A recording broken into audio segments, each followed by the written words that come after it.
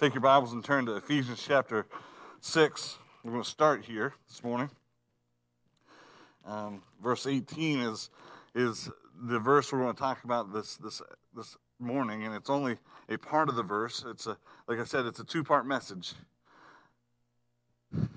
Verse 18 says, "Praying always with all prayer and supplication in the Spirit, and watching thereunto with all perseverance and supplication for all saints." I want you to notice in the text this morning is the very first two words. Praying always. Let's pray. God, I pray, Lord, and ask that you would help me this morning to get out of your way, Lord, to preach just your words. Lord, I pray that you give us the truth, Lord, that you give us understanding, Lord, and may you work in each one of us. You know that no matter what ability a man has, Father, Lord, I understand that only God changes the hearts. The truth is, Lord, we need you to work in us. All of us do. If we're truly honest with us, Lord, if we really look at ourselves, we see the need. God, I pray that you would help us, not only to see the need, Lord, but see the answers. I ask for your help this morning in Jesus' precious name. Amen. We have been studying through Ephesians chapter 6, the armor of God. It has been I was going to say 6-week study, but it wasn't 6 weeks. It's only 3 weeks that we've actually talked about it so far. This is the fourth. I just took a 3-week break because of COVID. However, it's been a 6-sermon study on the armor of God. We talked about how we cannot do this, we cannot live this life or fight this battle, and we've been talking about being prepared for the day of battle, and we can't fight that battle in our own strength. In fact, the first verse there, verse 10 says, "Finally, brethren, be strong in the Lord and in the power of his might." We cannot do those things on our own. We can try, but I can tell you what will happen if we do. We'll fail. Scripture is very clear. Many times, many different examples of men who tried to do things on their own and they failed. And the case is that we need the strength of the Lord. We need the power of the Lord. It goes on to say in the next verse that this battle that we're fighting isn't a physical battle. It isn't Republicans versus Democrats. It isn't good people versus bad people. It isn't patriots against everybody else. Right? It's not a physical battle. The enemy that we face isn't the guy that you see sitting across from you. It isn't the person even sitting next to you. It doesn't matter who they voted for. They're not the enemy. The enemy that we face, according to the Word of God, is a spiritual enemy. Verse 12 says, "For we wrestle not against flesh and blood." That word wrestle means to compete against, to go against, to fight against. Hand-to-hand combat that's what wrestling is. It's trying to throw one down and to resist being thrown down. And we're fighting a spiritual battle. Now, we can't see it. We can't see the opposition, but we can all feel it. We talked about how we went from that and talking about the armor that God has given us so that we could be able to stand in the day of battle, and at the end of it all to be able to say that we withstood and still be standing at the end of it. And that's the whole goal, to persevere in this Christian life, to be able to not just survive but make a difference. That's the whole idea of withstanding. God has equipped us a spiritual armor to protect ourselves in that battle. We talked about our loins being girded about with truth, the breastplate of righteousness, the shoes, putting on the shoes of the gospel of peace. We talked about the shield of faith and the helmet of salvation and the sword of the Spirit, which is the Word of God. We put together all of those things, and man, what a wonderful armor God has given to us. But have you ever seen somebody get dressed for battle? You ever seen somebody that is prepared for, they put on the uniform and what they need, but then not go out to battle? Does it do any good? If you remember back in the Old Testament, we're not going to turn there. In the book of First Samuel, David is not king yet. He's just a little shepherd boy. But the King Saul and the armor have gone out to fight against the Philistines. And David's dad sends him to visit his brothers and to see how the battle's going. Do you remember that story? If you went to Sunday school as a kid, you've heard about little David versus Goliath. Right? And so David goes in, and remember, David doesn't have an armor. He doesn't have a shield. He has none of those things. But guess who does? King Saul. In fact, every soldier there is armed for battle. They're all prepared. They're all ready. But every time Goliath comes out, they shake in their boots and they all go hide in their tents. It isn't until a young boy comes named David who goes and fights. And if you remember, Saul tried to put onto him that armor. And David said, "Listen, I can't wear any of this stuff. I've not proved it. I've not tested. I can't fight in this stuff." I can only imagine David being a young boy trying to put on Saul's armor, who the Bible says was head and shoulders above everybody else. Amanda posted a picture of Ezra a couple of years ago when he was, you're 9 now, right? He was probably 5, wearing my suit coat at church. And it was pretty much, you could see his head, and that was it. It didn't fit. It would keep him warm because it would block the wind, but it wasn't the right size, and he couldn't really do anything in it. Listen, David couldn't have fought in Saul's armor even if he wanted to. It wasn't meant for him. He hadn't proved it. But we had an entire army full of men who had armor, who had swords, who had shields, that all sat back and did absolutely nothing. See, what God has given to us is armor to protect ourselves in battle. But it doesn't do us any good to wear the armor if we're not willing to go fight. See, what do you mean? It's a daily fight. You're right, but unless you're putting up a fight, unless you're doing something about it. Look at the very end of verse 17. We'll read the whole verse. It says, "And take the helmet of salvation." And what do you see there? You see a comma. What does that mean? It means the thought isn't finished, right? It's just taking a breath. And then the next thing, "and the sword of the Spirit," comma. And then, which is the word of God, meaning this is the explanation of what that is. But what do you see after that? Do you see a period and the start of a new paragraph? No. You see a colon, and what it's saying is there's more to the thought. The next part of the thought is, in fact, the very next words are, praying always. I'm going my thought here this morning, and again, my text is these 2 words. So we'll be done quick. We won't be. I'm just kidding. It's going to be a long time. We're going to look at these 2 words. But my belief, and I believe the truth here is that this is the way in which we battle. We're to battle every single day. We're to be protected in the day of battle. But the way that we battle, listen, it isn't by just going out and being good people. It isn't our good works that we battle. That's the breastplate of righteousness, remember? It isn't our good works. It's the righteousness of Jesus Christ and the holiness which he calls us to. So that's a part. So that isn't the fight. The fight is prayer. And I believe I can prove that to you. The first word we see here is prayer, or praying always. The word prayer comes from the Greek word proseuchomai. It literally means having it literally means communication between man and God. Having a conversation. Sometimes we build prayer up into something bigger than it really is. But it's you talking to God. Now, that's important, and that's big, because when we really stop and think about who it is we're talking to, there should be some awe, so there should be some reverential fear. We think about we're talking to the Creator of the universe, the God of all creation, the God who orders and holds up and continues to hold up the world and our lives, and everything's intertwined. All understanding that the sovereignty of God, God is in control, and we can talk to Him. That's what prayer is. But that word prayer means it's talking about all different types of prayer. And there are different types of prayer. There's thanksgiving, there's praise, there is supplication, which we're going to see here is in this verse as well. We'll talk about that stuff this afternoon.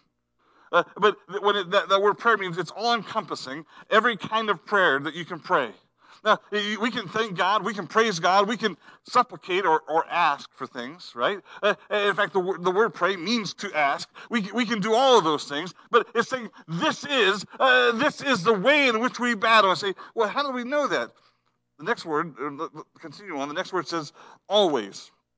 There are three Greek words here that they've combined to make always. The first one is en. It means, it's talking about our position, meaning anywhere. The second one is kairos. It's talking about all occasions, and it means anytime or all times. And the third word is pas, meaning the whole or for everything. God is in these two words has told us that we are to make in this battle we are to make every type of prayer, that we are to pray everywhere at all times for everything. That is how we battle. Listen, you cannot go into battle and pray if you don't have the helmet or the hope of salvation. We talked about that. You cannot go and pray the will of God, knowing what the will of God is, if you don't know the Word of God. You cannot go and pray to God and to our God and expect Him to hear you if there's sin in your life. You need the breastplate of righteousness. And how do I know that? Because the Bible says He doesn't. If we regard iniquity in our heart, He does not hear us. So we need to understand that all of those things that God gave us, and they're there to help us in our daily battle. That battle is prayer. And listen, turn back with me if you would. And this is going to be the bulk of the message. And some of you may remember this. I've preached it before. It's been 3 years, so you may not remember it. Turn back with me, if you would, to Mark chapter 3. Mark chapter 3. Here in Mark chapter 3, Jesus has just performed a miracle. The casting out of a false spirit. We'll start reading in verse 20. And the multitude cometh together again, so that they could not so much as eat bread, meaning that there were so many people around them they couldn't even eat their lunch. And when his friends heard of it, they went out to lay hold on him, for they said, He is beside himself. And the scribes which came down from Jerusalem said, He hath Beelzebub, and by the prince of the devils casteth he out devils. What's happened? They've seen him perform miracles. People are crowding in around him, and they're trying to pull him away from the crowd. And the scribes, the Pharisees, these religious type, they're looking at what Jesus did, and they're trying to explain it. Right? Because they're the religious folks. So people are looking to them, and they're saying, listen, the only way he can do this teacher, the only way he can do this is because he got his power from Satan. Now, does that make sense? Well, it does if you're trying to deny the deity of Jesus Christ. But you and I know, John 1 says that in the beginning was the Word, and the Word was God, and the Word was with God. That Jesus wasn't just born, that he existed before creation. In fact, Colossians teaches us that he had his hand in creating everything, and that by him everything still consists or exists today. We understand that he was there. In fact, John 1 tells us that by him was everything made, and without him it wouldn't have been made. So we know that Jesus is God in the flesh. John 1:14, that the Word became flesh and dwelt among men. We know that Jesus was God, but they were trying to explain away the power that he had, the ability to perform all these miracles. And it wasn't just the casting out of demons. He healed people. He rose people from the dead. He did a number of things that they could not explain. And he did those things so that they would believe who he was. Right down to the changing of the water to the wine was done so that the disciples would know who he was. So they're trying to explain this away, and they're giving him, they're saying that, well, he must be Beelzebub, or Satan must be working through him. But Jesus responds to them in this passage. And he called them unto him and said unto them in parables, How can Satan, this is verse 23, by the way, how can Satan cast out Satan? And if a kingdom be divided against itself, that kingdom cannot stand. And if a house be divided against itself, that house cannot stand. And if Satan rise up against himself and be divided, he cannot stand, but hath an end. And then he gives us a parable.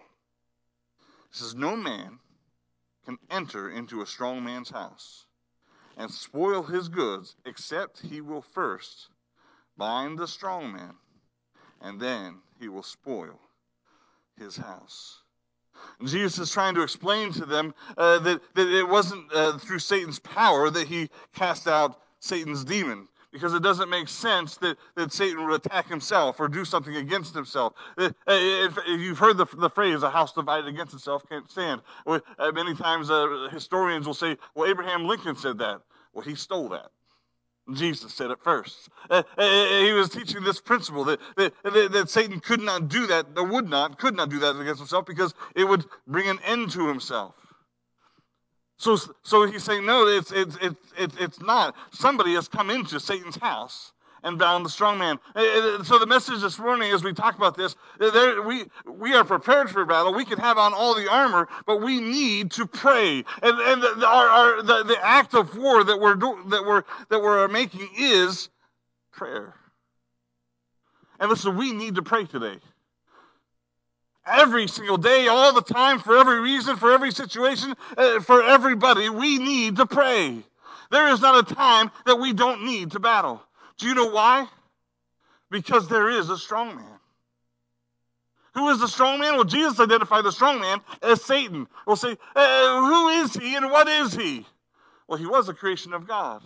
Isaiah, if you would turn to, and you don't need to for sake of time, but if you turn to Isaiah chapter 14, 12 through 15, you read how Satan was an angel of God, and he was created by God, and he rose up against God. It talks about that there in those verses that he said, I will be like the Most High. He rose up in his pride and said, I'm beautiful, I'm strong, I'm powerful, I will be like God. And that pride, that sin, got him cast out of heaven. The Bible talks about him being cast down to the earth. We get this idea that Satan is a weak little man in a red leotard with a horny hat and a pitchfork. Listen, that is a picture that the world tries to get out there that we're not afraid of. Because I'll be honest with you, if I see a guy in a red leotard, I ain't scared. I got a Glock 23. I'm pretty safe. I wouldn't shoot anybody. We're getting off topic here. I'm not afraid of the picture that the world has of the devil and tries to. I'm not terrified. I'm not worried. But that is not how the Bible describes Satan. Do you want to know how the Bible describes Satan? 1 Peter 5:8 describes it as a roaring lion walking about seeking whom he may devour. He is bent on destruction. He is bent on ruining the lives of every Christian. He is bent on destroying your testimony. He is bent on keeping you from accomplishing anything for God. That's why God gave us all that armor, so that we could fight against the wiles of the devil.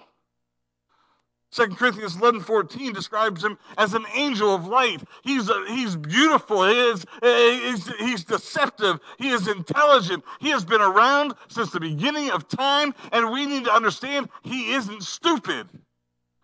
He can trick you. He knows your weaknesses. He can get his hooks into you and destroy your life. And by the way, he's not by himself. The Bible also tells us that he took a third of the angels of heaven with him. So he's got an entire army of you can call them minions, but everybody thinks of those little yellow guys now. You can call they're demons that are with them that work with them to destroy what God has created.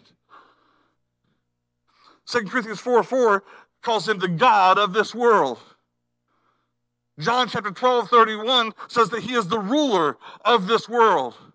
Ephesians chapter 2 verse 2 says that he is the prince of the power of the air. Listen, he is not some weak little guy, hippie guy in a red costume. He is a powerful being that you and I have no power over. You think you're smarter than him. You are not. What's even scarier is in Colossians chapter 1, verses 13. I love this verse, but it's talking about how Jesus has rescued us from the power of darkness and has translated us into the kingdom of his dear Son. It's talking about how he has saved us. But the power of darkness isn't talking about his strength. That word power of darkness is talking about Satan. It's talking about his jurisdiction. Did you know that Satan has jurisdiction over the lives of the people of this earth? Jesus taught the Pharisees that they were of the devil. They were of their father, the devil. Listen, God, yes, he created everything, but we're born with a sinful nature. And we are controlled by them, or by him. We are controlled by that, and we lie. You don't have to teach your kids to lie. I've got 4 kids. They've all learned to lie all by themselves. My oldest one didn't teach the younger ones. He was born with the ability to. They're all selfish.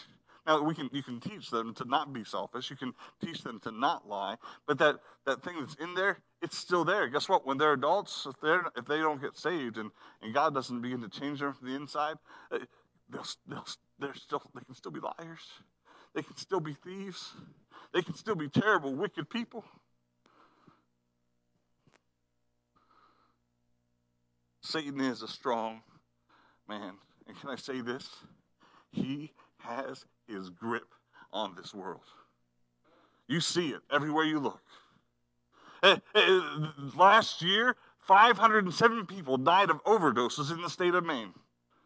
Higher than any year ever. You can blame it on COVID. I blame it on Satan. Do you know why? There was a reason they were doing those drugs. They were depressed. They were looking for something. There was an emptiness in their heart. Listen, depression, that many times, I'm not saying that people can't have hormonal imbalances. I can't say that people can't be affected by the weather. But listen, when you don't have any hope, and when your hope is in those types of things, you can lose that hope real easy. And Satan will bring along depression into your life and bring you to a point where it's just not worth it anymore. I can't live my life, or I'm looking for something, and people try to fill it through drugs. They try to fill it through alcohol. They try to fill it through relationships. They try to fill it through money. They try to fill it through career. And listen, they even try to fill that void with doing good things for other people. But guess what? That void will always be there because Satan has his hooks into their heart and into their mind, and he's just got this grip on them that they'll never, ever get free of. And you and I can come along and try to help. Other people can come along and try to help.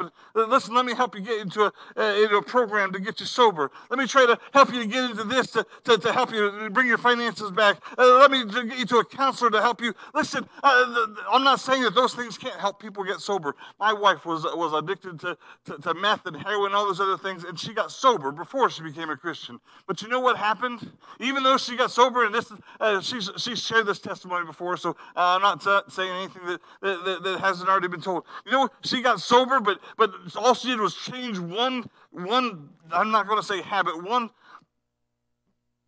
attack of Satan, one stronghold of Satan for another.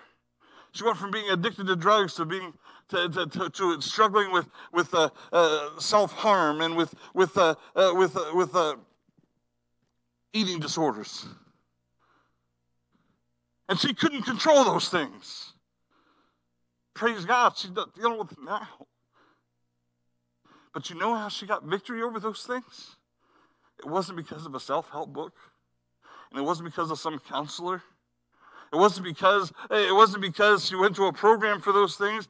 It was because God came into her heart and her life and opened up her eyes to the truth that she was valuable, and she was loved, and oh goodness, I can't. God did a work in her life. And listen, if you're saved here today, you didn't have to be a drug addict. You didn't have to be addicted to pornography for God to do a work in your life. You didn't have to be an alcoholic or whatever else. God still works in your life because Satan gets his grips in us, and he will not let go. So then what are we fighting for? Jesus said, Unless there back in Mark chapter 3, verse 27, no man can enter into a strong man's house. You and I cannot fix the problem. The world cannot fix the problem. The things that they're doing cannot fix the problem. It just puts a Band-Aid over it, hides the problem. But you know what can fix the problem? Somebody coming in and binding the strong man. What does that mean? It's this idea of somebody guarding their house, a big muscular man. He's guarding the house, and he won't let anybody in. And it says somebody's got to come in and bind the strong man. Tie him up, and then you can spoil the house. You can do what you want.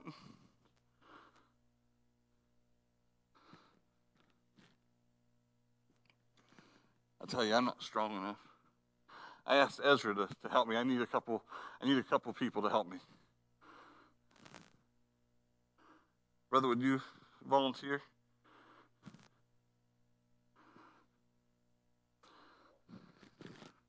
I need a chair. I'm sorry, but you're Satan.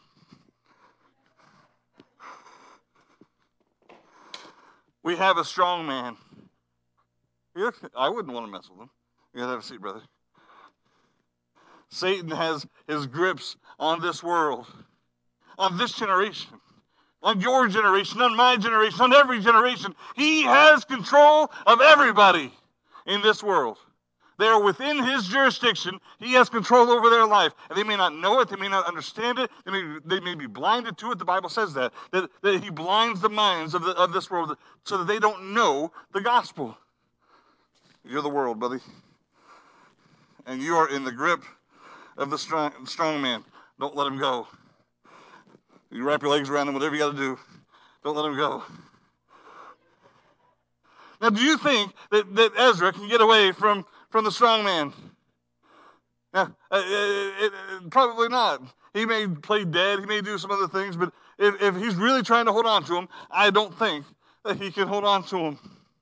See, he can't do anything. But guess what? He needs somebody to come along. And this is what you and I do most of the time.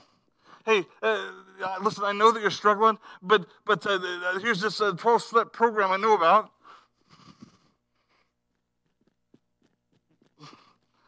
Ain't working. We can give him all kinds of different, let me talk to you. Let me help you in my own strength and my own power. But listen, I can't overpower him. I'm not big enough to take him on. I'm afraid to take him on. I can't do it. And the truth is, as much as I try, I can wear myself out. I can tire myself out. I can do everything I can in my own strength and in my own power, and he's still going to be stuck right there with Satan's hooks on him. I want to read another verse. Stay there. Luke chapter 11. It's the same parable.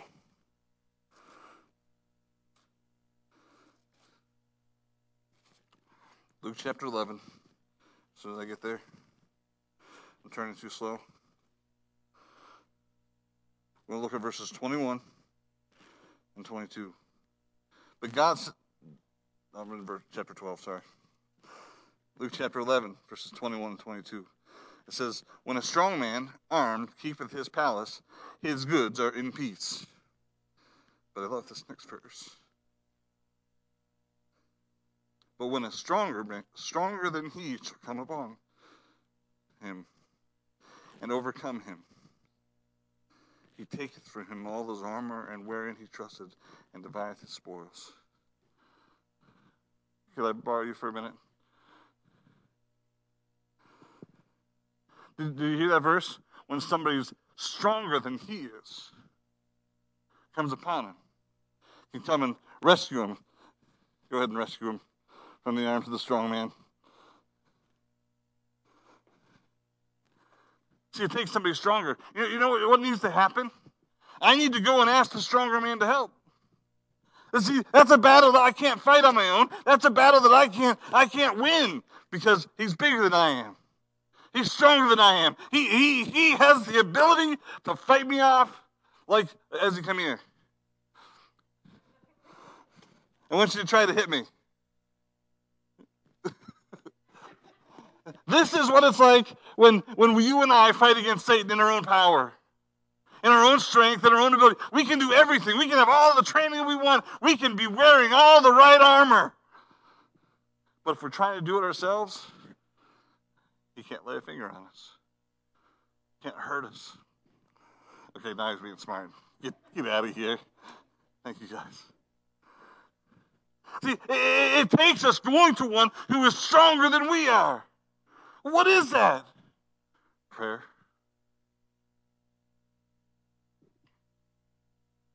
Prayer. Turn back to Ephesians chapter 6.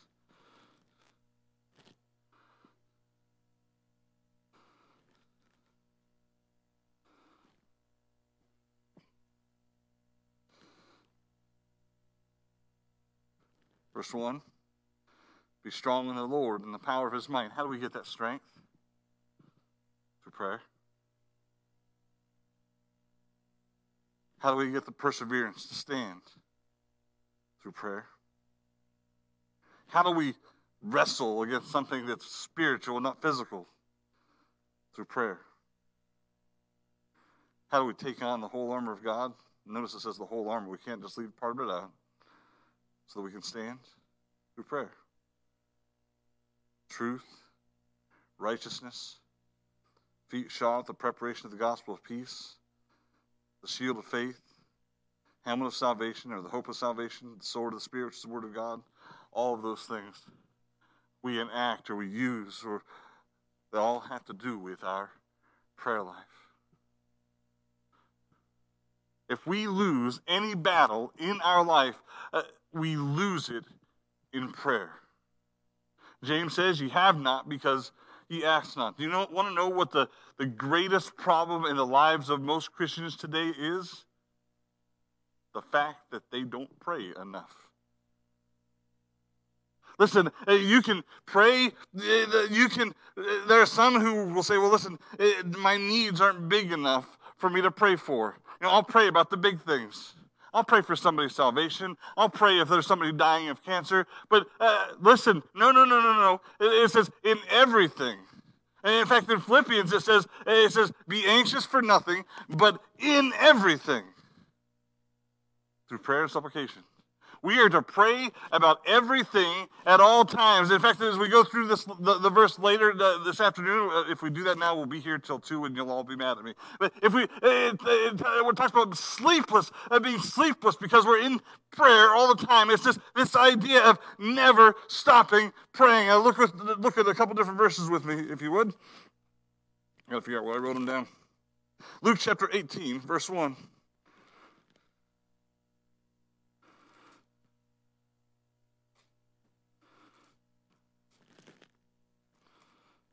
Luke 18:1 says, and he spake a parable unto them to this end, that men not always to pray and not to faint.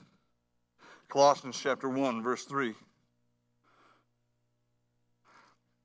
Not sure where Colossians is. Go back to Ephesians and take a right.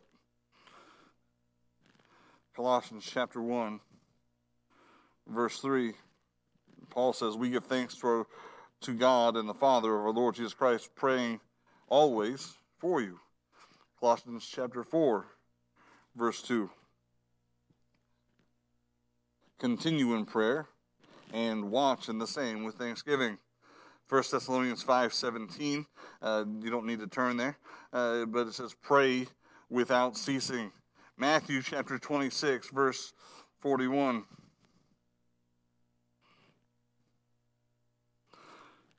What do these verses all have in common? They all have the necessity of prayer, continuing in prayer, as the thing that brings them together. Matthew chapter 26, verse 41 says this. Last page. It says, watch and pray, that ye enter not into temptation. The spirit indeed is willing, but the flesh is weak. Pray.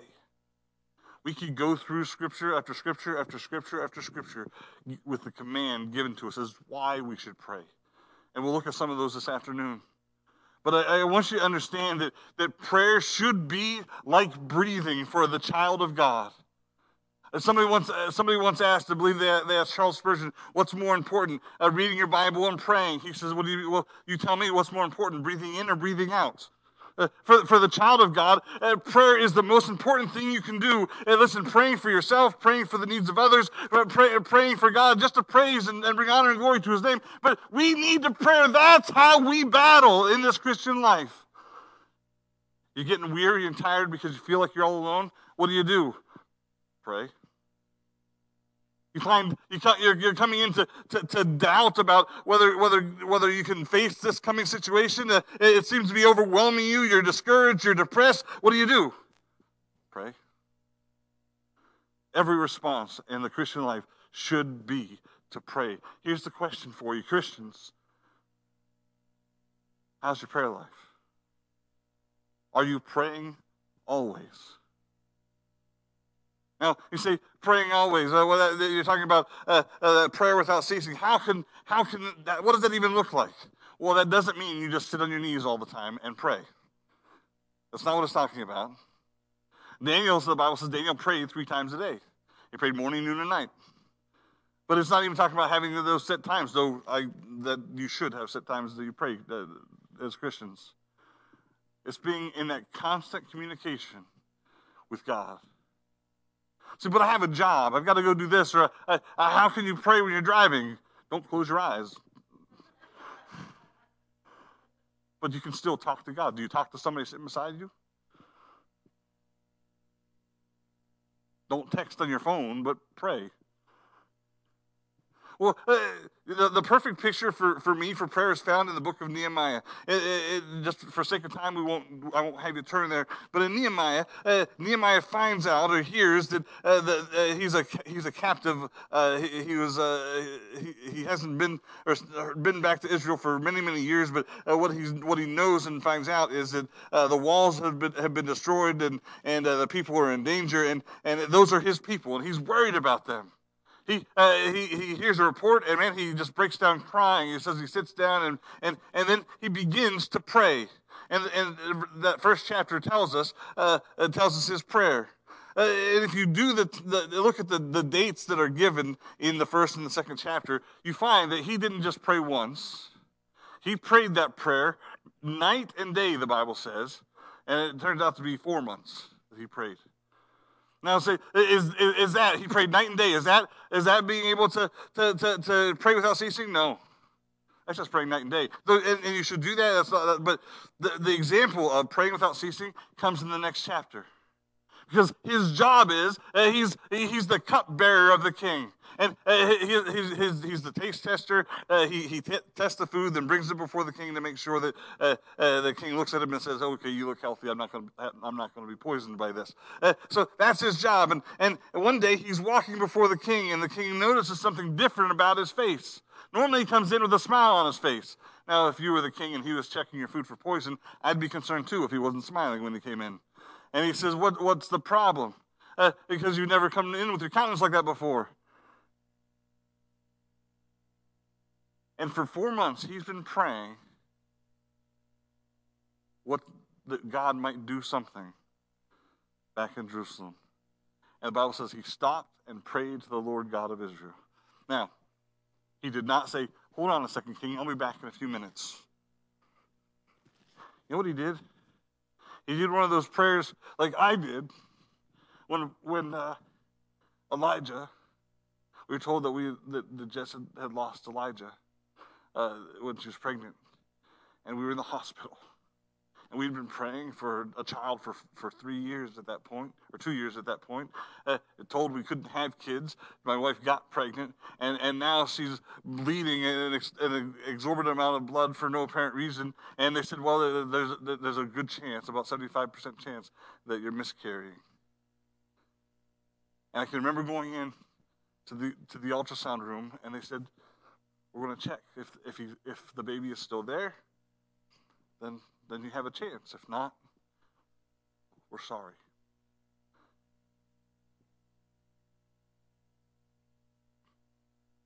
I did not have time to come up with some great oratory prayer that would impress the masses.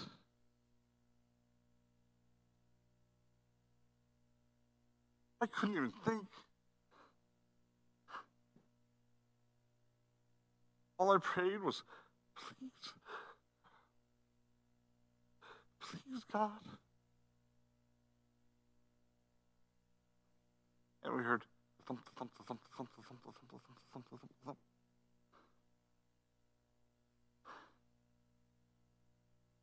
Nehemiah standing before the king saying, what can I do? What do you want from me?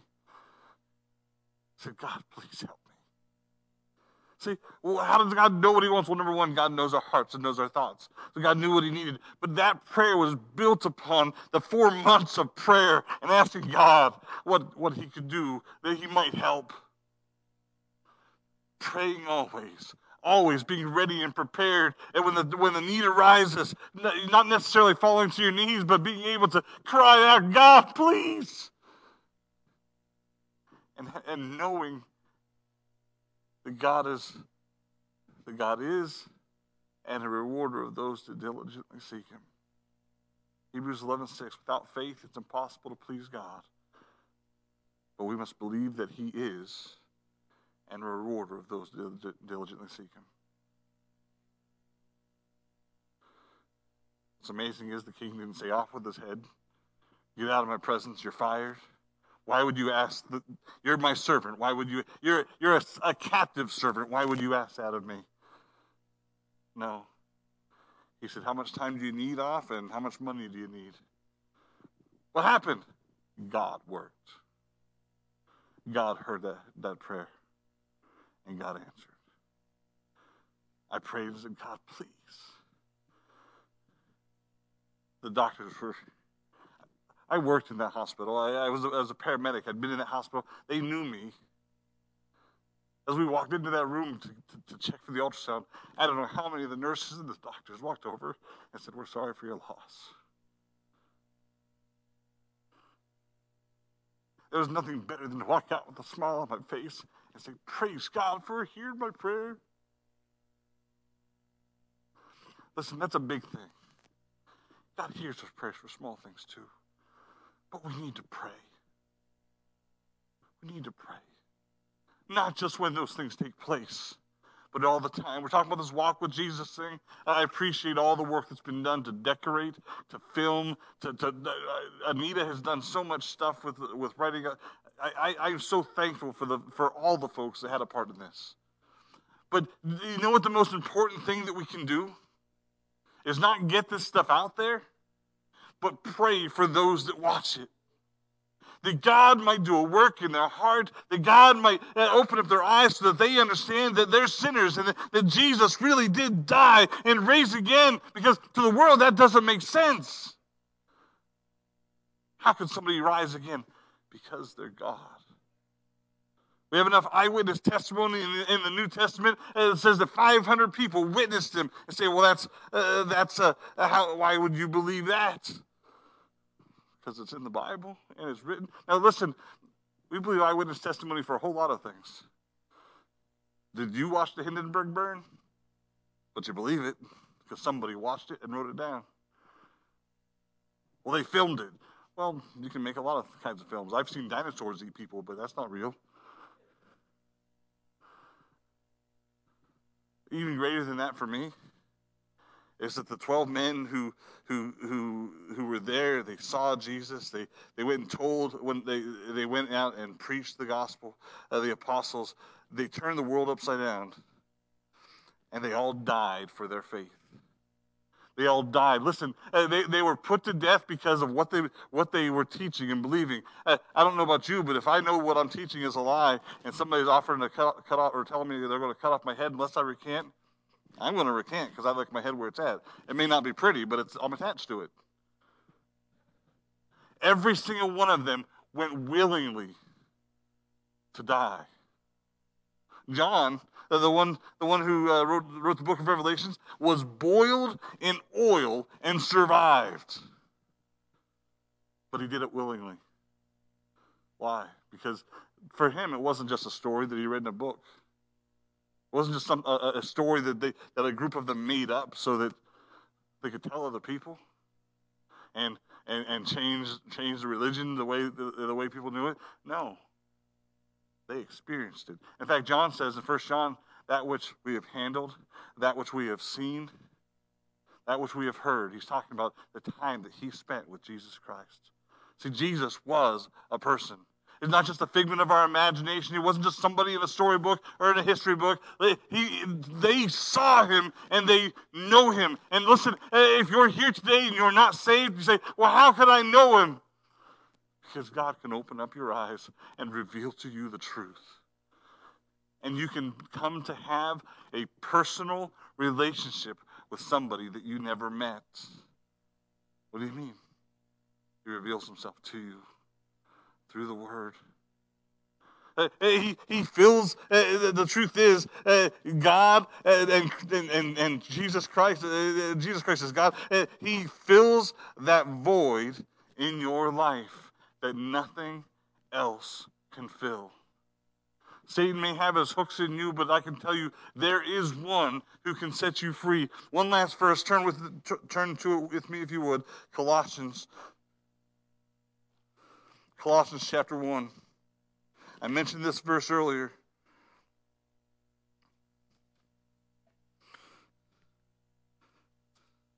Colossians 1:13, speaking of Jesus, it says, start reading verse 9. For this cause we also, since the day we heard of it, do not cease to pray for you, and to desire that ye might be filled with the knowledge of his will, God's will, in all wisdom and spiritual understanding, that ye might walk worthy of the Lord unto all pleasing, being fruitful in every good work, and increasing in the knowledge of God, strengthened with all might according to his glorious power, unto all patience and longsuffering with joyfulness, giving thanks unto the Father which hath made us meet to be partakers of the inheritance of the saints of light. This is the verse we talked about, who hath delivered us from the power of darkness. It's talking about being delivering us from the jurisdiction of Satan, and hath translated us into the kingdom of his dear Son. That word translated means rescued. If you're here without having placed your faith in Christ, you're not saved. A lot of religious words, but if you're here and you've never trusted in Jesus Christ, you're still under the power. You're still within the jurisdiction of Satan. You may be deceived. You may not understand. You may not believe, but it doesn't change the fact that it's true. But the Bible says, "He who hath delivered us," talking about those that are saved from that power of darkness, rescued us and brought us into the jurisdiction of Jesus Christ. What Jesus Christ did for me, he can do for anybody. Now listen, you say, I'm not a bad person. I don't know what you're talking about. I'm a good person. The Bible says, for all have sinned and come short of the glory of God. Say, well, I made some mistakes. But I'm not a murderer. The Bible says that if we commit one sin, we're just as guilty as if we've committed any sin. See, the problem is what we do is we hold ourselves up to, I could hold myself up to Satan over here. Sorry. I could hold myself up to somebody else and say, I'm as good as they are, or I'm better. But it says, for all have sinned and come short of the glory of God. The standard isn't him or anybody else. The standard is God, and God is holy and perfect. So I'm going to fall short. In fact, everybody falls short. That's why it says, for all have sinned. Romans 6:23 says, for the wages of sin is death. Because we're sinners, because we've broken the law of God with our sin and our sinful nature, there's a consequence to our sin, the wages of sin. And the Bible says that's death. Say physical death. Well, no, because we all physically die. I'm free. I've been saved from the penalty of sin, but I'm still going to die. It's talking about spiritual death, separation from God for all eternity.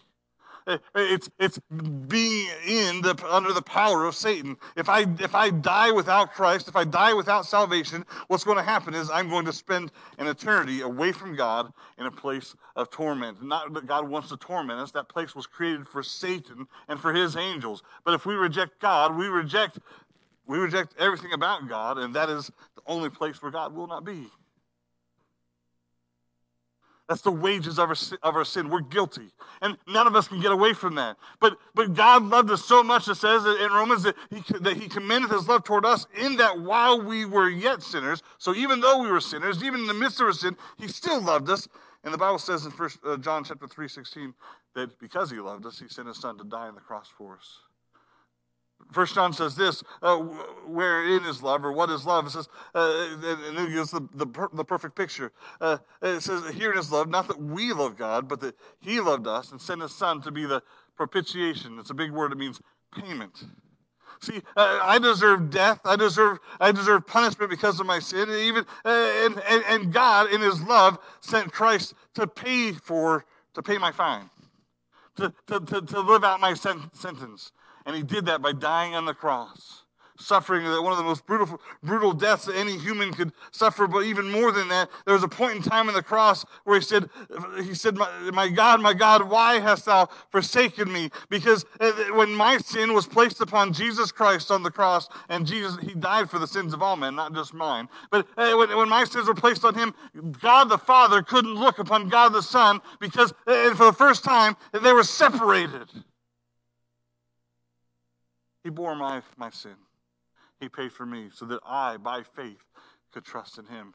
The Bible says that we can inherit everlasting life. The Bible says if we believe, John 3:16, for God so loved the world that he gave his only begotten Son, that whosoever believeth hath everlasting life. It doesn't say that you have to join a specific church. It doesn't say you have to give any money to the church. It doesn't say that you have to dress in a certain way or talk in a certain way. It doesn't say that you have to live in a certain country, be a certain race, be a certain gender. It doesn't say you need to be any of those things. You know what it says? Believe.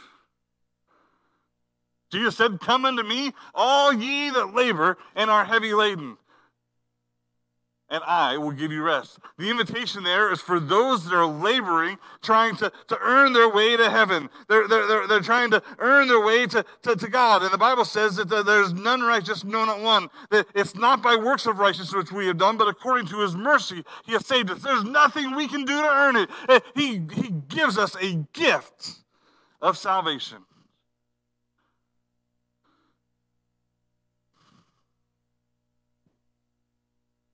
But like any other gift, we have to accept it.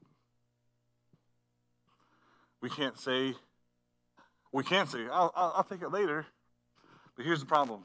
None of us know if it's going to be later or not for us. 3 weeks ago, I got COVID. I wasn't here for most of you know, I wasn't here. Me and my family thankfully stayed home. There was one night I woke up and I could not breathe. And I don't know if it was just in my head or what it all was, but I couldn't lay flat. If I laid flat, I couldn't breathe. Thankfully, I never ended up going to the hospital or needing to go to the hospital. But that night, I sat up all night long. I can't breathe. What if I die? I got 4 kids. I got a wife. I wasn't afraid of death, of going to heaven. That's a good time, honestly. But I was afraid of leaving my family. I was afraid of nobody really wants to die. It's not going to be.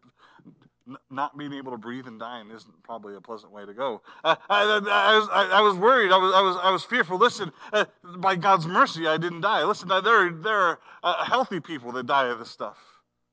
I thank God that I wasn't one of them. I'm not all that healthy. But there was a moment when I could have gone. Listen, and it could be COVID. As a paramedic, I saw all kinds of people die in car accidents, people that just dropped dead. There was one of my first calls as an EMT was to a person's home for Thanksgiving.